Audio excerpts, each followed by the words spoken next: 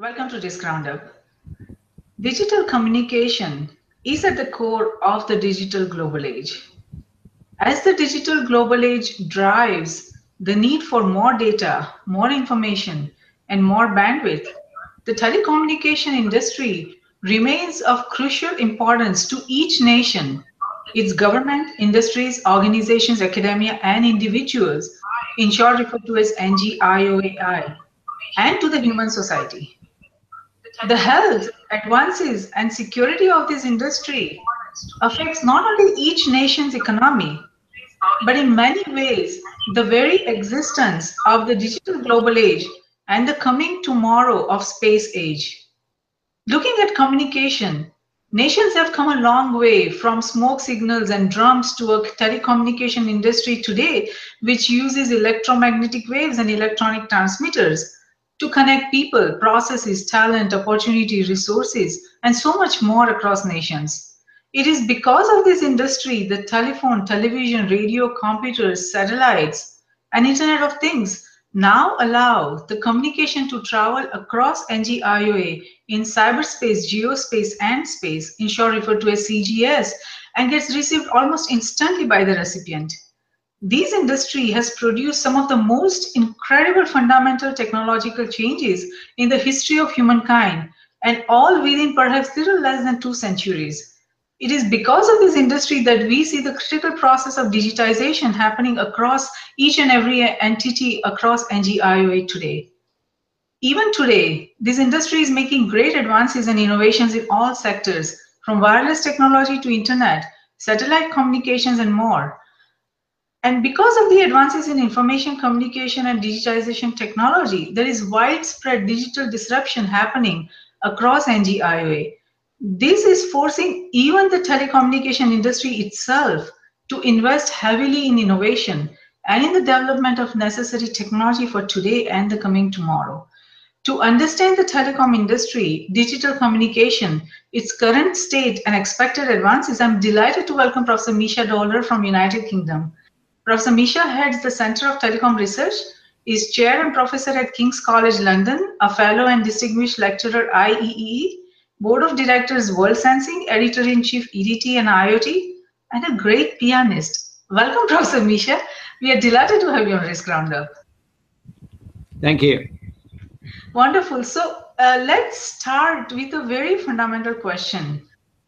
Digital communications, where are we and where are we going? What is shaping the future of digital communication?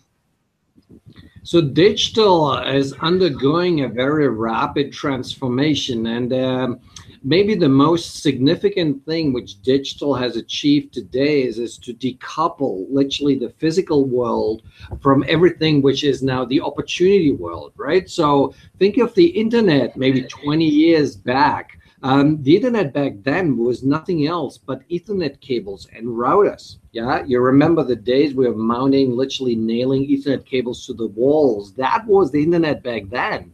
Go out into the street now in the United States, United Kingdom, anywhere on the planet, and ask the kids, what's the internet? They will tell you everything but, cables and routers. They will talk about Twitter. They will talk about Snapchat, Facebook. So literally, the digital is allowed to decouple that physical element from the opportunity element. And with that, it has really changed also our identity, if you think about it, okay? So 20 years ago, our identity was very physical. It was really an identity of the passport, okay? Today, my identity is a password, okay? If I lose my passport today, I'm not worried. I'm really worried if I lose my password or one of my many passwords. So that shift of identity is actually continuing aggressively, and we will see what I call this atomization of identity over the next decades to come. So we will have machines coming in, AI comes in, robots come in, etc. So we will need to start to co-live and coexist essentially with forms of digital and mechanical forms we have not been exposed to date. That is so very true, and you're absolutely right about it. It's a whole new world.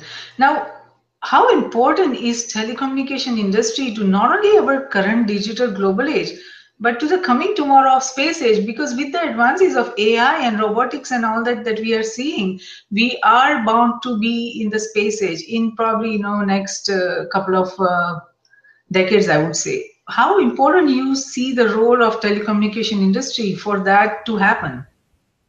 Yes, so telecom plays a stronger and stronger role really in the end-to-end connectivity. Maybe 10 years ago, the majority of all our web traffic originated from fixed internet. 2015 was the year when, it was half-half. Half of the traffic was originating from my desktop computer, and the other half originated from my smartphone, okay? And that trend will continue. But it will not be a trend where you see traffic only to go through wireless. We clearly need the whole back-end infrastructure.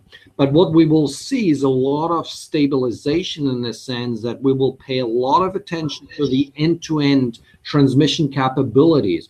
So it doesn't make, in the future, it will not make sense to have a 10 gigabit per second optical cable to your home if you don't have a 10 gigabit per second wireless connectivity, which is essentially your last meter of Ethernet cable in your home, or in your road, or in your city, or in your spaceship, or train, or car, whatever you mention. So therefore, the wired and wireless world will need to start to play a much stronger role in terms of integration, convergence of services, convergence of infrastructure, but which only corroborates essentially the importance of telecoms on the long term. I see. So you are telling me that the infrastructure, the basic infrastructure of telecommunications, we have, it seems we have reached a stabilization stage. Is that what am I hearing? No, so the actual requirements and the investment and the deployment will always grow. But what it will stabilize is the ratio between requirements on the optical side and on the wireless side, okay? Which is good for the telecom world. Think about it. 20 years ago, we were, let's say, a luxury item. Mobile phones were a luxury item. They were the Ferraris of our world, okay? And today it's commodity. It's as commodity as an Ethernet cable you have lying at home or connecting your computer, right? So, and that transformation will really drive essentially this coexistence between the telecom world and the wired infrastructure world. But telecom will be very, very important and grow very, very quickly.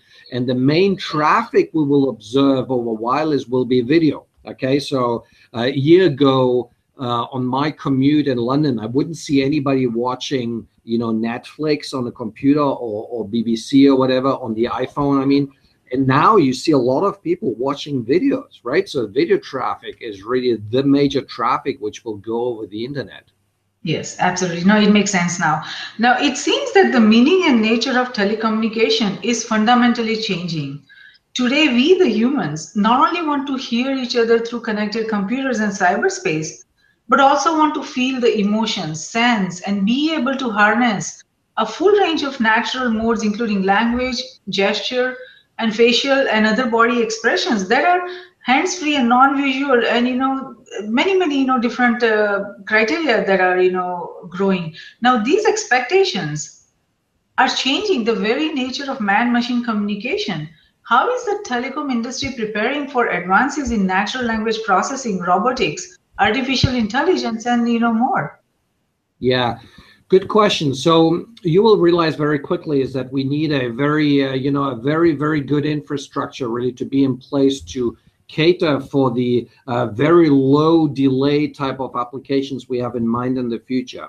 So therefore, for instance, on the wireless end, the 5G design criteria are not only a long bandwidth anymore. You remember, so 4G, 3G, it was all about getting the data pipe bigger and bigger. Now we're talking about 2 additional design criteria. So it's we're doing the bandwidth, that's one. The other one we're working on is to being able to attach many more devices so we can scale literally in the Internet of Things space, on my mobile phone space, etc. Billions, if not trillions of devices. And the third one is on criticality and low delay. So suddenly we hope with 5G, we will be able to support very critical applications like a remote surgery, okay? And where you can't have an outage during an eye surgery. It just doesn't work, right? So therefore, 5G needs to be extremely reliable and transmit data packets with a very low delay. And if we do this, we then can start to transmit, very different senses from the typical video and audio signal. We will be able to transmit touch, because touch requires a millisecond delay between action and reaction. And if you have the network in place, suddenly I can literally embrace people remotely. I can have doctors feel patients. I can have voxel engineers service a car and all that without leaving actually their working place. So that's the future, and we're working on that, and that's called the tactile internet, and that's the next generation internet after the Internet of Things. That would be so amazing to be able to touch someone, through this. That would be so amazing. How close are we for the 5G? So 5G in general is still a bit off the road. So we probably, from a design point of view, will need another 2, 3, maybe 4 years. And from an investment point of view, I don't think that technology will be rolled out until 2023, 2024, maybe 5. So people talk about an earlier deployment, but these will be trials. So I refer to global uptake of the technology really for consumer and industry, still like some, 8 years away from today. So which nations are leading in this research on 5G? Is it UK, United States, or?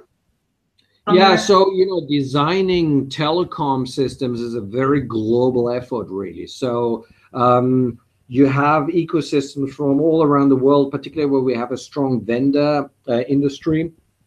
So we are talking about, we're talking about South Korea, we're talking about Japan, Taiwan, China. We're talking about Sweden, the Nordic countries, the United Kingdom, Germany, or the whole, Western Europe. United States is very strong as well. So there are loads of different parties now coming up with innovative solution that has to be passed on to the standards bodies. They have to agree globally. That then has to be ratified. We need to build the products. Then the investors need to come along. They need to pay for the deployment. Then we need to deploy it. Then the industry and the consumers need to adopt it. So it's a long road. It's a very global effort. Everybody plays a small role in this really important game of puzzles, right? So that's what it is. That is good to know that there is a collective effort and there is a close collaboration. That is wonderful. Now, before the emergence of the internet, telecommunications, as we have been talking, had a very narrow focus, and that was only to allow people to communicate at a distance through voice. Now, the telephone has over the years expanded to be more inclusive, and it's also going forward, like you just were explaining about 5G and what benefits it would bring to the industry and the nations overall. So what are the other changes other than 5G that you see coming in next 10, 20, 50 years? Yeah, so you mean from a business point of view or from an experience point of view? Both from innovation as well as business, technical as well as business.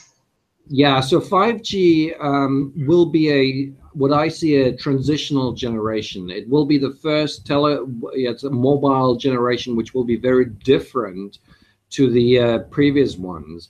And the reason is because I believe that will be the last G we will see. And it's time for this ecosystem, in a sense, to break up in smaller constituents, which I call features.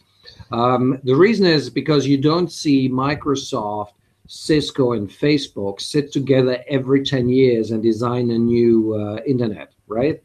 They don't do that because they can innovate in their own respective worlds, and therefore this world moves much quicker. So Facebook doesn't take 10 years to come up with the next generation platform, okay? They do it constantly. They work on features, so does Google and everybody else. the telco industry is the last big global industry which still works in 10-year cycles of design generations, and it's a legacy procedure. It has worked really well in the past, and you have to give them a lot of kudos. It's a system which works globally, no matter whether you're in the UK, in the United States, in South America, and China, or somewhere in Australia. You are able to make your phone call. Think about it. That's a real achievement. Okay, but we need to recognize that we're at the beginning of the 21st century, and innovation happens so much quicker these days. So we need to break this system up. We cannot work in generations anymore. We have to work in features. So therefore, I believe that 5G will be our last generation game in a sense, and then we will move on. Everybody will be doing different things, which is also much easier from an investment point of view, okay? Because investors pay a lot of money to pay for this clunky thing called 4G or 5G. It's very expensive to deploy the whole system. But if you start to actually deploy things in features, then suddenly it becomes an opportunity for investors to hedge their investments, have small investments in different baskets, and some things may not work out and other things may work out. So it's from an investment point of view also much more interesting. So I see. Yes, go ahead. Yeah, so that's one of the changes. From a business point of view, I also believe that probably the telecom operators, so the Verizons and the Vodafones and all these companies, may actually go a little bit in the background, okay? And the reason being is because we will see in the industrial world companies like Ericsson, Nokia, etc., to take a very strong lead, because in the industry world they need to speak a B2B language, business language, and they understand that really well. So you can see contracts being forged between Ericsson and Volvo. Okay, so you don't think this could happen between an operator and Volvo simply because they speak very different languages. But Ericsson could just lock themselves into this industry ecosystem and then have a much stronger leverage on which operator to procure. So therefore, that will be visible. And on the other hand, we will have all the consumer-facing companies like Google and Facebook take a much more aggressive stance on connectivity, because once wireless becomes really like an Ethernet cable, literally it's wireless, it happens to be invisible, but still it's just an Ethernet cable in a sense, then they can start offering really interesting services end to end. And then it will become for them very interesting to be on the front page of your mobile phones. Instead of saying Verizon 4G, it will say Google 5G. You see what I mean? Right. These are the types of trends I see happening. And of course, we will be using much more advanced technologies in the near future to make connectivity happen. Just look at Google's Access project and Facebook's project. So we will be using the skies, we'll be using drones, we'll be using a lot of AI to predict content which you want to consume. So I can pre-cache a lot of that stuff, right? We will use a lot of AI to predict where's the biggest crowd going to be, so we can fly in a drone to provide a lot of capacity, maybe just for 30 minutes. So that type of stuff is coming and will revolutionize the way how we deploy and use this telecom or communication system at large. Those are such amazing, innovations and changes and transformation that's coming our way. It's very informative. I'm sure our global viewers will, really benefit from what you said just now. Now, digital transformation is at the core of the fundamental changes we see across NGIOA in this digital global age. And like in every industry, the end users, consumers of telecommunication industry also are thinking in terms of both products and services, from business point of view, from convenience and comfort point of view, speed and efficiency, as well as cost and savings. Now, that wasn't always the case before a few years, and telecommunication industry, I think they didn't see a need to innovate in how they conducted their business or provided products and services, or how they innovated. They thought, we are set, we are good to go for, probably next 50 years, and they didn't see the need for transformation. So while on telecommunications backbone, the entities across NGIOA are able to fundamentally transform, Is the telecom industry itself making an effort to digitize and meet its users and consumers' expectation? Yeah, that's a good question, and the answer to that is I would hope they would, but I'm not confident they will. Okay, so I worked in one of the largest telco companies on the planet, and we have tried very hard for years to transform this company from a, let's say, dumb operator pipe, which just provides a link between the mobile phone and a base station, to a company which also offers services which are meaningful. Okay. And I'm not quite sure we managed to do that. And that transformation is very painful because it requires transforming skill set. It requires changing people, which, as you know, is very difficult to do. So there are other companies who just thought, hey, we cannot actually change our labor within the company. So to stay in the innovation cycles, what we do is we spin out ideas. So Deutsche Telekom is a good example for that. For good ideas, they don't develop that in-house. They spin this out. They get essentially, new people, new blood, new investment, and some of them work, some of them don't, but at least that's something which has a certain chance of success. Yet other companies try to stay in this innovation cycle by acquiring companies. Okay, so you see then acquisitions in the billions of dollars, and you think, wow, this is really expensive. But if you think about it, it's much cheaper than firing your entire workforce and hiring a new one. Okay, so therefore, acquiring companies which have proven to be able to execute in a new market with a new business model, an innovative product, is an attractive solution forward. And American companies have a very strong track record in that, and that's slowly coming eastwards towards the United Kingdom, Europe, and Asia. But in the end of the day, I think that ecosystem will not get around innovating itself. Okay, and there are a lot of people who recognize that. And in fact, if you plot the data rate capabilities over time and you compare, let's say, cellular with Wi-Fi, which is a much more open and quicker type of a community, you see that at any snapshot in time, whether you take 1995 or 2000, 2010 or 2016, Wi-Fi is always 1 or 2 orders of magnitude higher in data rate than cellular. Okay. So therefore, it seems to indicate that, being more open, being less clunky, being less administrative, being more innovative allows you essentially to offer technologies which in the end are much better for the consumer and therefore much more beneficial to the economy as a whole.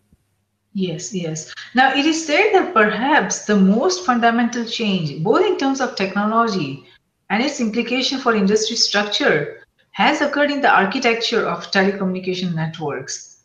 And do you agree? And second point is that how are these new digital networks today different as compared to the last few decades?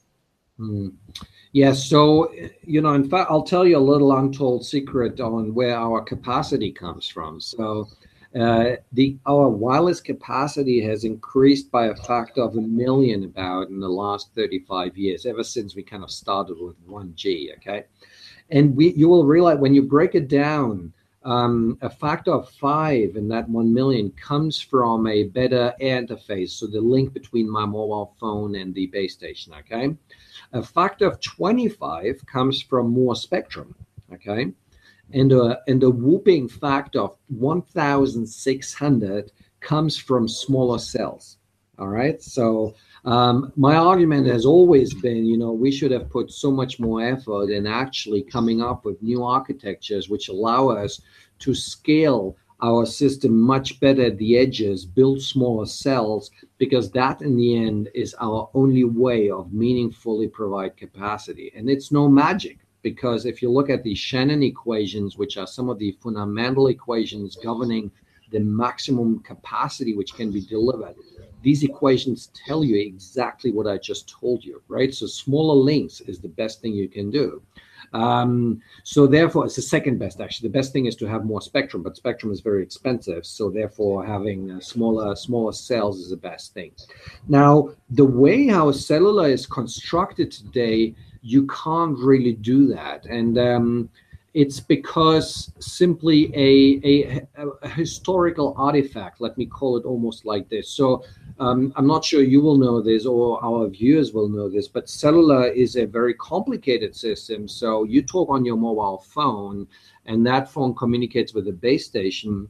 That base station communicates either with a microwave link or with a fiber network to essentially another fiber network exchange point, and that goes to what we call the serving gateway. And from the serving gateway, we aggregate several serving gateways into a packet gateway, and the packet gateway is the end of the operator's domain, and then it goes out in the internet. Okay. Now, what very few people know is that, for instance, one of our leading operators here in the UK, for 4G, they only have 5 packet gateways for the whole country. Okay, so you can imagine that, and most of them in the southern part, so close to London. So therefore, if you are in Scotland, in Edinburgh, and you're calling your friend on Vodafone, and your friend itself, you're on Vodafone, your friend is on Orange, and then on EE, and you may just be 5 meters apart, right? Literally around the corner, and you're trying to figure out where you are. I'm making the phone call. My phone call is being routed down to London and goes all the way up again to Scotland just to reach my friend who's 5 meters beside me. Doesn't make sense, okay? And it doesn't make sense because delay becomes a major issue. We cannot offer the delay criticality, which I referred to. So, if we want to offer industry compliant and very critical services to industries in 2025, 5G needs to break with this core network. The whole thing in the back is called the core network. And the reason we have the core network in 4G is because we had it in 3G, okay? And the reason we had it in 3G is because we had it in 2G, okay? And the reason we had it in 2G is because in 2G's time, nobody believed that the internet would ever be so reliable that we could actually provide quality of service over the lines. You remember, these were the years when we were nailing Ethernet cables to the walls. So therefore, it is an artifact of old times, of times when we did not trust the internet. But the internet, because it was open, just worked so much better, so much more scalable. So today, for instance, in central London, I really struggle to maintain a phone conversation for longer than 5 minutes, simply because then my call is being dropped because there's so many people in central London, okay? Whereas a Skype call or, a Google Hangout or whatever, GoToMeeting, I can be for 1 hour on the video call and nothing happens. And you tell me what's the better quality of experience, you see? So therefore, getting rid of that core network is both beneficial from a quality of experience point of view. It's beneficial from a scalability point of view, from an investment point of view. And coming back to your question, you're absolutely right. We need to change the architecture, less so on the front end, more on the back end, which is not visible to the consumer today. Very interesting, very interesting. Now, the range of telecommunication application seems to be broad currently. What telecommunication applications you think are the most relevant for a digital global age to succeed? So clearly, telecommunications in general has allowed certain skills to be transmitted, okay? Like educational, just look at this, right? So I'm talking, there's an educational benefit here. We have the MOOCs, the massive open online courses. I did a very big one and successful one on the Internet of Things. That's all enabled by telecoms in general. So people can watch it wherever they want. I can record it wherever I want, etc. We do other things like phone conferencing, etc. But the next big thing, I believe, is to use all that telecoms infrastructure to actually transmit skill. Okay, and we call that this tactile internet, where we're able to transmit touch and motoric movement, as I had alluded to before. So that would allow us essentially to transmit any skill we have anywhere on the planet to any other place on the planet without actually leaving our home place. So not only is that very green and carbon friendly, but also would it balance skill set across the planet. It would help poverty. It would help with the inequality of wealth around the planet. So I believe that to be the next big paradigm shift where we really need 5G and an extraordinarily reliable and low delay network. Yes, I think I agree with you on that. Now, when we look at the telecommunication supply chain, it is complex and very broad. So, to ensure security of the digital global age, there is a need to ensure the security of the very complex and global telecommunication supply chain.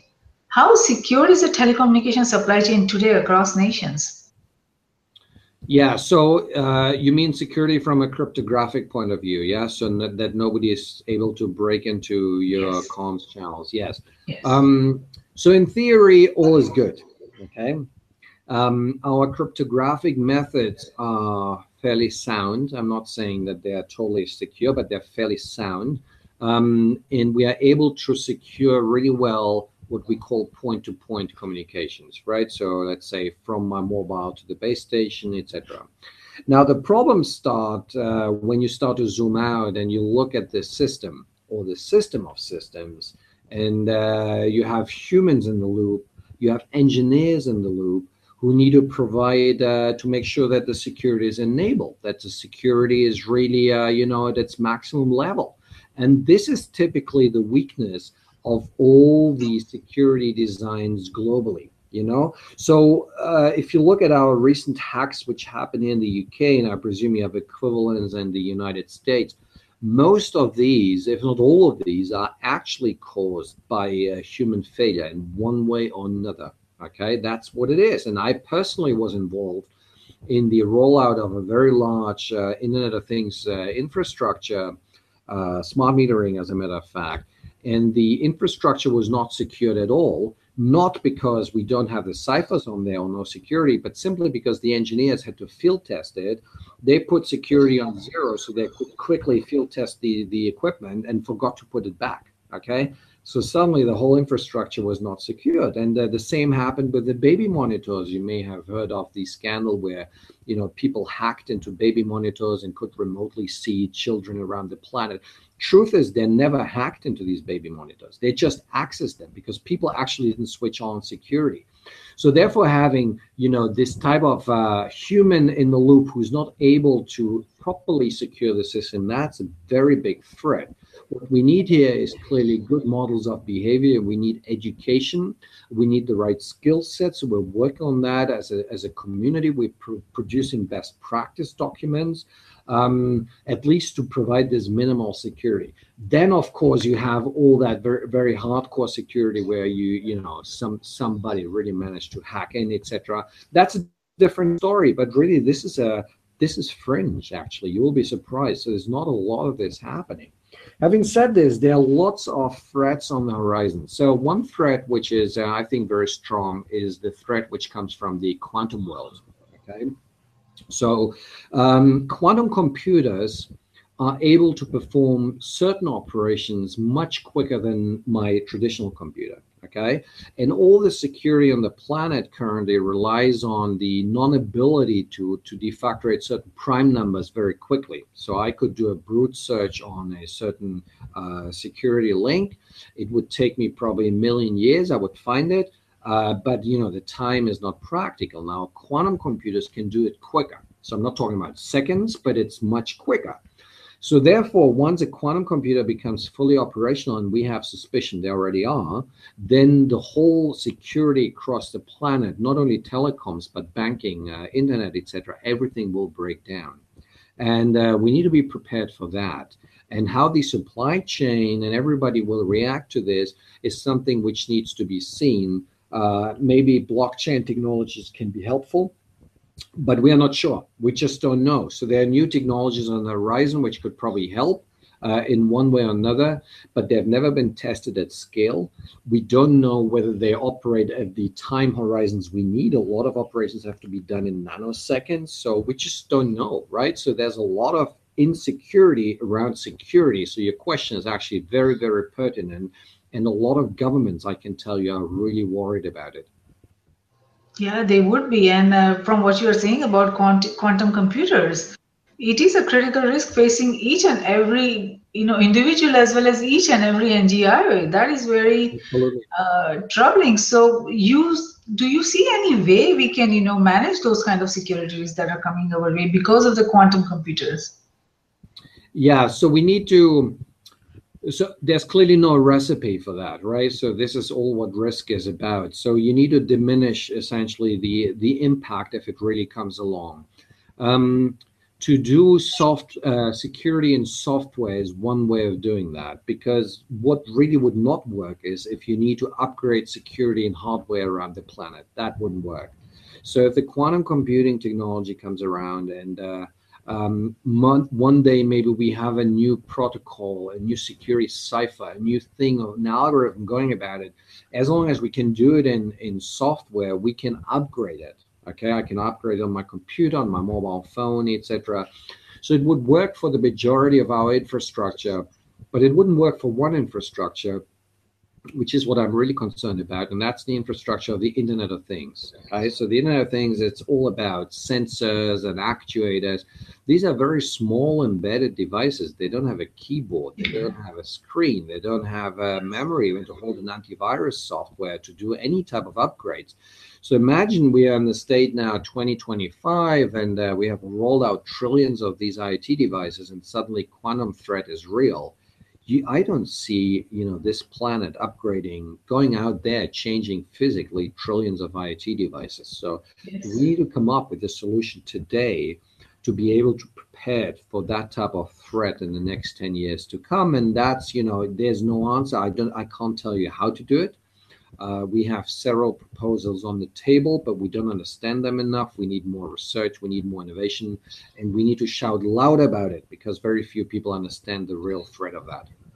Yes, you're absolutely right. And I worry about Internet of Things too. There are, like you said, they are so small and the capacity is so small that we won't be able to do what we are able to do with other computers, and that is a very critical risk. Now, when we look at the telecommunication industry itself, when we look back like 150 years back, it seems like energy industry, how energy industry was so critical and so fundamental, and it was like a backbone to the industrial age. I think telecommunication industry itself, it has now become a backbone to the digital global age and the coming era of technological superconvergence and possibly a space age in near future. So this makes it a very critical infrastructure to each and every nation, telecommunication industry. So from your observation and understanding, how are nations managing the security risk of this key industry, not from the point that we already discussed, but overall, like any telecommunication infrastructure that could be at threat. Terrorists could try to blow that, and if telecommunication infrastructure is at risk, then the whole digitization effort and the whole nation's digital economy would be at risk. So what are the steps that nations and its key decision makers and governance, they are taking to manage the security risk of this key industry? Yes, it's a good and it's a very important question. It's a question of national scale, really. So the answer is staged, really. So clearly you need to do your due diligence and make sure that the equipment which is being installed is not compromised or compromisable, which to be honest with you, we actually don't know. Okay, so from an academic point of view, I can tell you that we have absolutely no theory in place today in 2016 which would prove conclusively that a certain line of codes is hackable or non-hackable. That would be actually ideal. So if we could come up with proofs, mathematical proofs, that certain lines of codes can simply not be compromised, that would be basically a security, at least on the infrastructure deploying.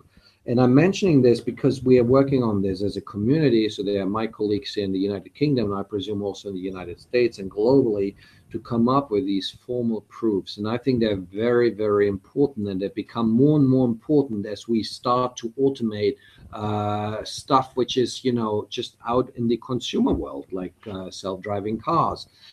You don't want anybody to hack into the cars and just crash it, or hack into an airplane and just crash it. So suddenly, it becomes very vital to have these type of formal proofs, which we don't have yet. But we're working on that, and I have confidence that we're getting there. Good, the other thing which clearly the ecosystem wants to ensure is that we are not anymore after the most efficient system, but we are after the most resilient system, okay? And it is resilience in the most general term, resilience not only taking into account the physical infrastructure, but also the people who services and the people who use it and the people who would possibly attack that. And that's something we also work quite a lot here at King's College London and the UK, because we have a very strong policy institute here, a very strong cybersecurity and a very strong war studies department, which works a lot with your Department of Defense, by the way. So, and here with the national government as well. So to come up with a very resilient solution, that's really what it is. And that would mimic essentially the way also how our brain works. So if you look at our brain is not efficient actually in a sense, right? It could actually store so much more information or do so many more things, but it's extremely resilient.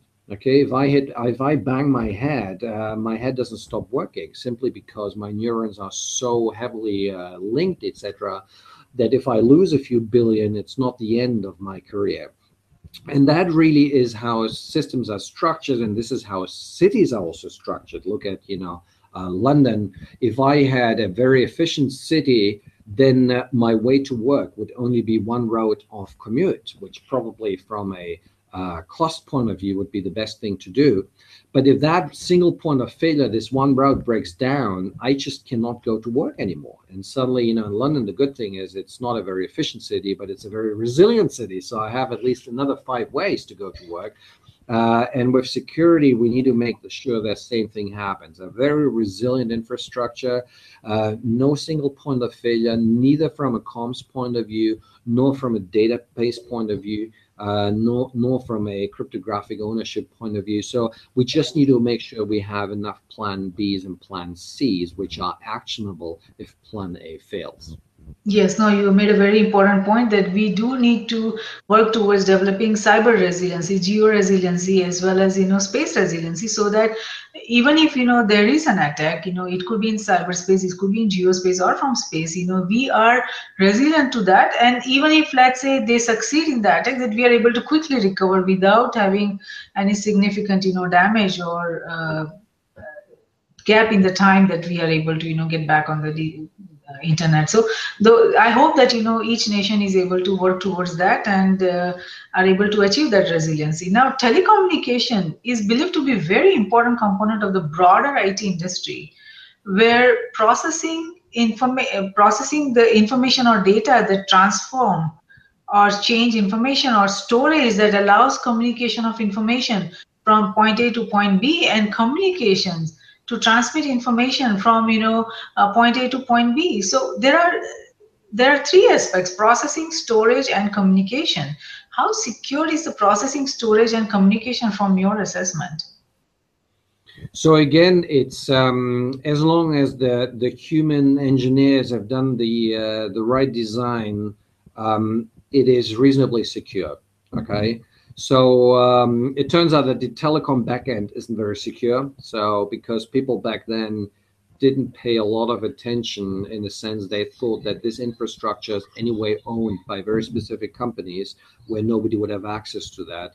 So it turns out that certain paths in the telco infrastructure and the core network are crackable, so you could get into that. But generally, the information is secure. Even in the databases, as long as you keep information, encrypted, you keep information hashed, you make sure that you don't store personal, financial, and technical data in the same database. So these are things which are very obvious to you, very obvious to me, but still big companies make this mistake. So one of our ISPs, internet service providers here in the UK, was recently hacked because they didn't actually encrypt in their back end the user information nor their bank details. Okay, and that's kind of the first obvious thing to do. And in fact, even though it's not hard regulated, it's soft regulated, but for some reason nobody checked it, and therefore a simple attack onto the system, into the servers, into the caches, allowed essentially to extract a lot of information. So again, if you really abide by the by, let's say, a code of conduct for using security protocols, you're reasonably secure. Okay, reasonably secure. You always have attacks, and there are, there are companies like F5 Networks who provide very good security, periphery security. Cisco does a lot of security, Jupiter Networks. There's a lot of companies really taking care of that. But their efforts are completely useless if somebody just switches off encryption in the back end. You see what I mean? So therefore, we have to act as a community here to make sure that there's no weakest link. Yes, very, very true. Now, across nations, each industry will be coming at the digital transformation, or will be going for digital transformation from a different starting point, depending on the maturity, strategic positioning, and collective aspirations of each and every, nation, its government, industries, organizations, academia, and also individuals. So it's more like a collective effort, collective vision, collective aspirations. What is the digital transformation baseline for each NGIO that the bare minimum each nation and its components need to have to succeed in a digital global age? Mm-hmm.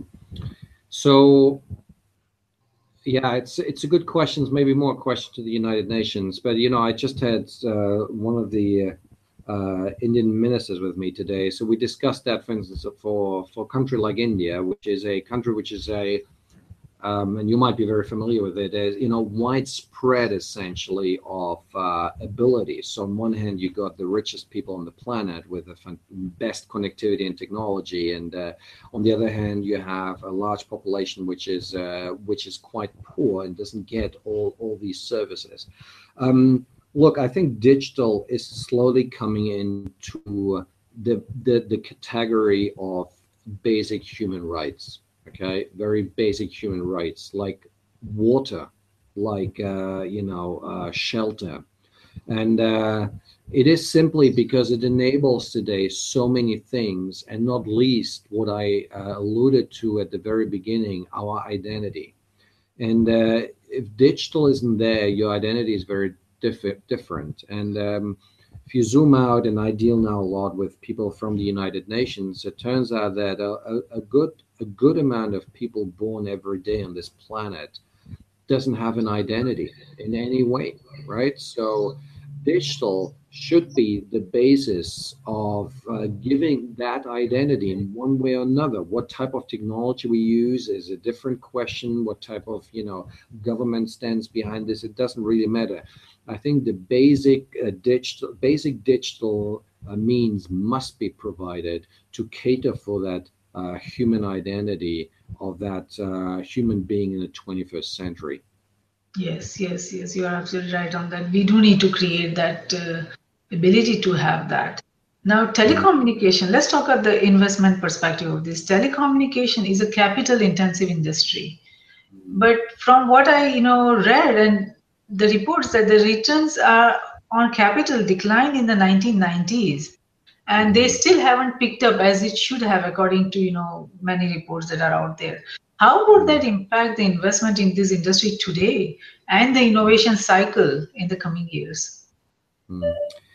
Yeah, so there's no surprise in a sense, right? So we had the telco industry is becoming a commodity industry, and as with any commodity industry, your margins are declining over time. That's what it is. It's just the laws of an open market. So therefore, let's say your returns on investment are diminishing over time. From an opportunity point of view, so in economics, we like to talk about the opportunity cost. That means as an investor, if I'm being asked to invest $1 billion into telecoms or $1 billion into something new like blockchain or whatever, right? Then it turns out that probably the opportunity cost of telecoms will be negative. So it's not worth doing it because simply there is another opportunity which is better and bigger and faster growing than telecoms. Now, but that does not mean that you don't make any profits. And it does not mean that this industry is poor. Okay, it is just not the fat Ferrari, low-hanging fruit industry it used to be. It's become a commodity industry, which is also a good thing because it means it will stay here for a very, very long time to come. And the margins will probably be around 2, 3, maybe 5%. But this is really on a global budget of trillions of dollars. So it's not a bad deal in a sense. Okay. Now, from an investment point of view, there are a lot of investment companies who specialize in this long-term, fairly low return type of industry, simply because also it's a very stable return. So it will not fail simply because it's global. It's something we all need. So therefore, is very little you can do wrong really. And guys like Warren Buffett is very specialized in investing. The other investment houses here in the UK who are very good at that. So I'm not particularly worried about the investment story globally. But as I said at the beginning, I'm really worried about the ever-increasing bill and the the long cycles between the investments, essentially. Therefore, breaking up the telco infrastructure into a world where we only do features, I think is the only way forward, really, to make sure that the investors can hedge their investment. We have a quicker return cycle, so we're not talking anymore 10, 15 years, but we're talking maybe just a few years, that because suddenly we will be able to actually piggyback on a totally new league of investors, which currently we cannot do, which would also help with the scalability of the technology. So that's really the story, what it is. There's no magic from this point of view. We really understand what's going on, and we just need to see how the industry will react to that.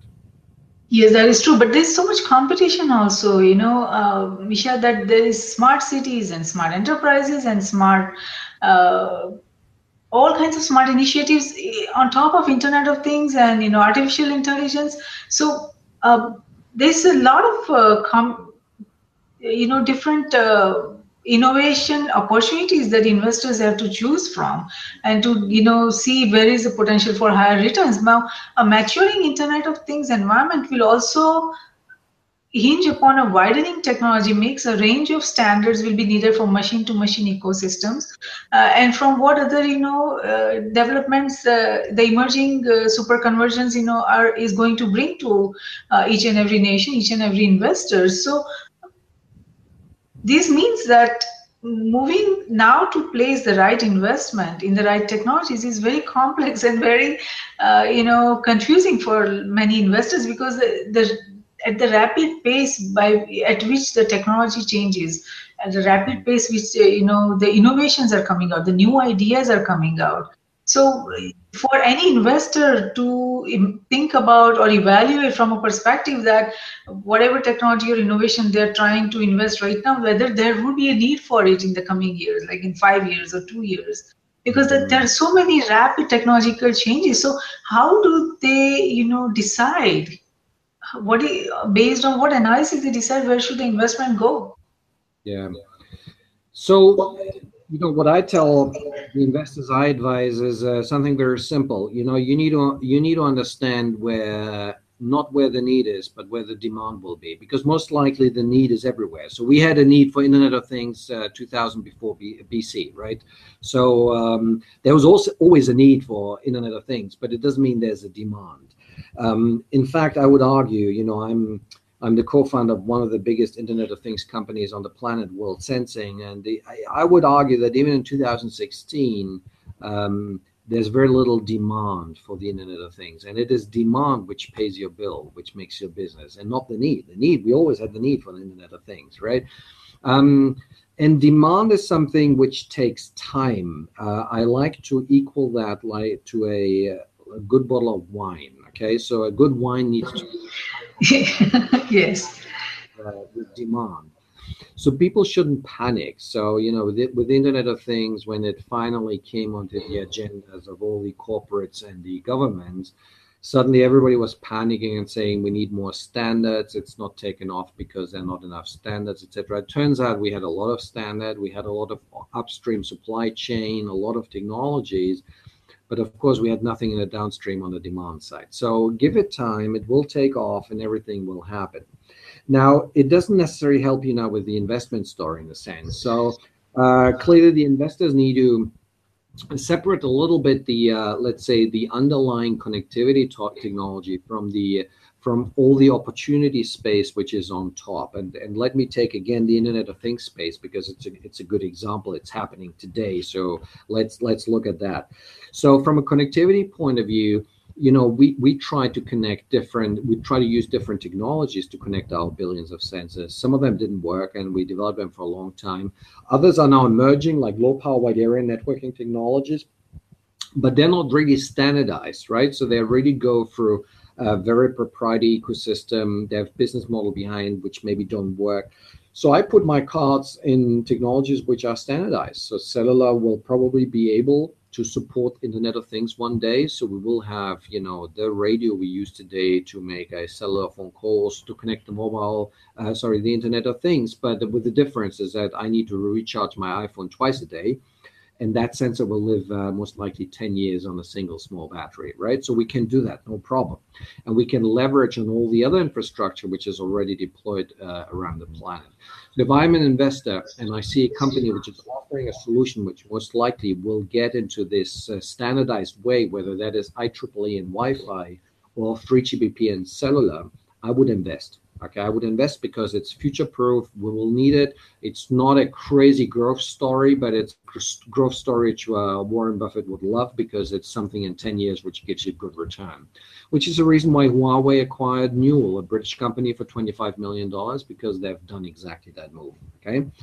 Now, when we come to the opportunity space, so the data level, AI, back-end, front-end platforms, turnkey solutions, etc., then of course the bet is a little bit different, because these platforms need data to survive. And you will see, to build an IoT data platform is not easy, but it's not difficult. So you see a lot of these companies coming, they have investment, they live for 3 years, but then there's no demand, so they basically die.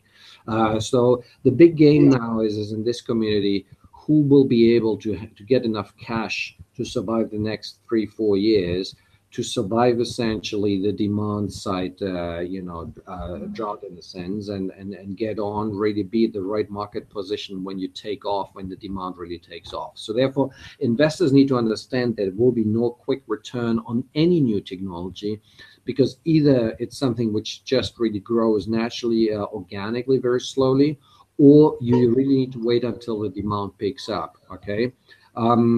You hear of success stories like a company being bought for whatever, $200 million, etc. But these are kind of fake acquisitions in a sense, talent acquisition, political acquisition. So, but the real success stories in the Internet of Things, you still need to wait a little bit. So unfortunately, it takes a little bit of time. No magic. This is what it is.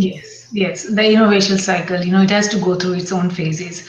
So, yes. So, Misha, this is the last question. I have taken so much of your time. Yeah, I know you're a very busy person. So the increased integration of information and communication technology into the daily activities of each and every nation, its government, industries, organizations, academia, and individuals, along with the corresponding growth of cyberspace, has been a major driver of economic growth and productivity across each and every nation. But just as cyberspace has created unprecedented opportunities for economic growth, it has also created unprecedented opportunities for criminals. What is the impact of digital communication on global economy and global warfare? Yeah, so there, it's a massive impact, really. Okay, it's a massive impact, and I like to compare, to give you the example of a bank robbery, let's say 100 years ago, which was a gun, somebody coming into a bank, taking physical cash and maybe killing somebody on the road, and you would see there are traces left. Now in the digital world, you just don't see these gangsters anymore. They don't kill directly. Let's say the bank, if somebody robs, $1 billion out of the bank, digitally, there's nobody will suffer from that physically. But the traces left are much weaker. There's still traces. We call them the digital traces, and we are working a lot on being able to build forensics around it. It's a totally new science of forensic to be able to trace essentially certain intrusions, whether that's a bank or that's the nuclear power plant or that is MI6 or the White House. So that forensics needs to be developed, and we all struggle because the natural body to take care of that is the police, because some type of crime has been committed and naturally they're the ones who are responsible for that. But police is traditionally trained driving through the streets physically, right? So they are not really trained to actually do something digitally. And actually, if you look at most developed countries, the police budget is being cut. So they are asked to do more with less in a space which is totally new to them. So that's a big challenge, and politicians need to recognize that's a new type of crime. It's a new type of threat, which requires very special task force, new resources. It's a threat where potentially the harm can be massive, because if somebody breaks into the nuclear power plant, then no matter what type of guards you have in front, no matter how many electric fences you build around, you can still blow it up from any point in the world, and that's a massive problem. On the other hand, digital means if you have gone in, we might be able to trace you back, so we can find essentially where people have actually executed their intrusion from. The banks maybe, so everybody's now talking a lot of bank robberies, the digital ways of extracting money. Of course, that money flows somewhere. We know where that money goes. There's a financial back-end system, so we can basically retract that money back into the original account. So it's easier in a sense to deal with these massive threats and to go about it. So therefore, on one hand, the potential to cause havoc is much bigger, and we need to recognize that. We need to work on that. We need to be prepared. We need to make risk mitigation. On the other hand, it's not as bleak as some people make us believe. So there are a lot of opportunities to essentially use digital also for the wider benefit, and also tracing all these crimes. Yes, very true, Misha. Now, Misha, thank you so much for appearing on Risk Roundup. I learned a lot from what you had to say today, and I'm sure our global viewers and listeners also, would learn a lot from what you had to say, and it would give them, a lot to think. So thank you so much again for appearing on Risk Roundup. Thank you. Thanks for the invite. Goodbye. The transformative power of communication is visible across nations as the global web of economic interconnections between and across NGIOA is growing larger and more complex thanks to digital communication. As entities across NGIOA try to transform their initiatives and businesses to the needs of a digital global age and remake themselves, it needs to be understood that any change goes through a series of phases. An understanding of risk and reward is fundamental to any transformation. Managing such transformative and disruptive change without understanding of strategic risk is like driving without awareness of stop signs. Not even the best tools and techniques can make up for risks that are not identified and understood. Risk management is the bridge between risk and reward. So Risk Group Cybersecurity Risk Research Center and Strategic Security Risk Research Center are created for this very purpose, to identify, evaluate, and manage the risk facing NGIOA in CGS, that means nations, its government, industries, organizations, academia in cyberspace, geospace, and space, and discuss, debate, and define necessary framework, structure, processes, tools, and technologies to manage the security risk of not only the digital global age, but also of the coming technological superconvergence. We at Risk Group believe that risk management, security, and peace walk together hand in hand. Though security is related to management of threats and peace to the management of conflict, risk management is related to management of security vulnerabilities as well as management of conflict, and it is not possible to conceive any one of the three without the existence of the other two. All three concepts feed into each other. We believe that the security we build for ourselves is precarious and uncertain until it is secure for everyone across nations. Tradition becomes our security. So if we build a culture of managing risk effectively, it will lead us to security, and security will lead us to peace. Let's manage the existing emerging risks together. For more information on the Risk Roundups, to watch the Risk Roundup videos or hear the Risk Roundup podcast, please go to riskgroupllc.com, and do not forget to subscribe and share. Until next time, I'm Jayashree Pandya, host of Risk Roundup, signing off. See you next time. Thank you.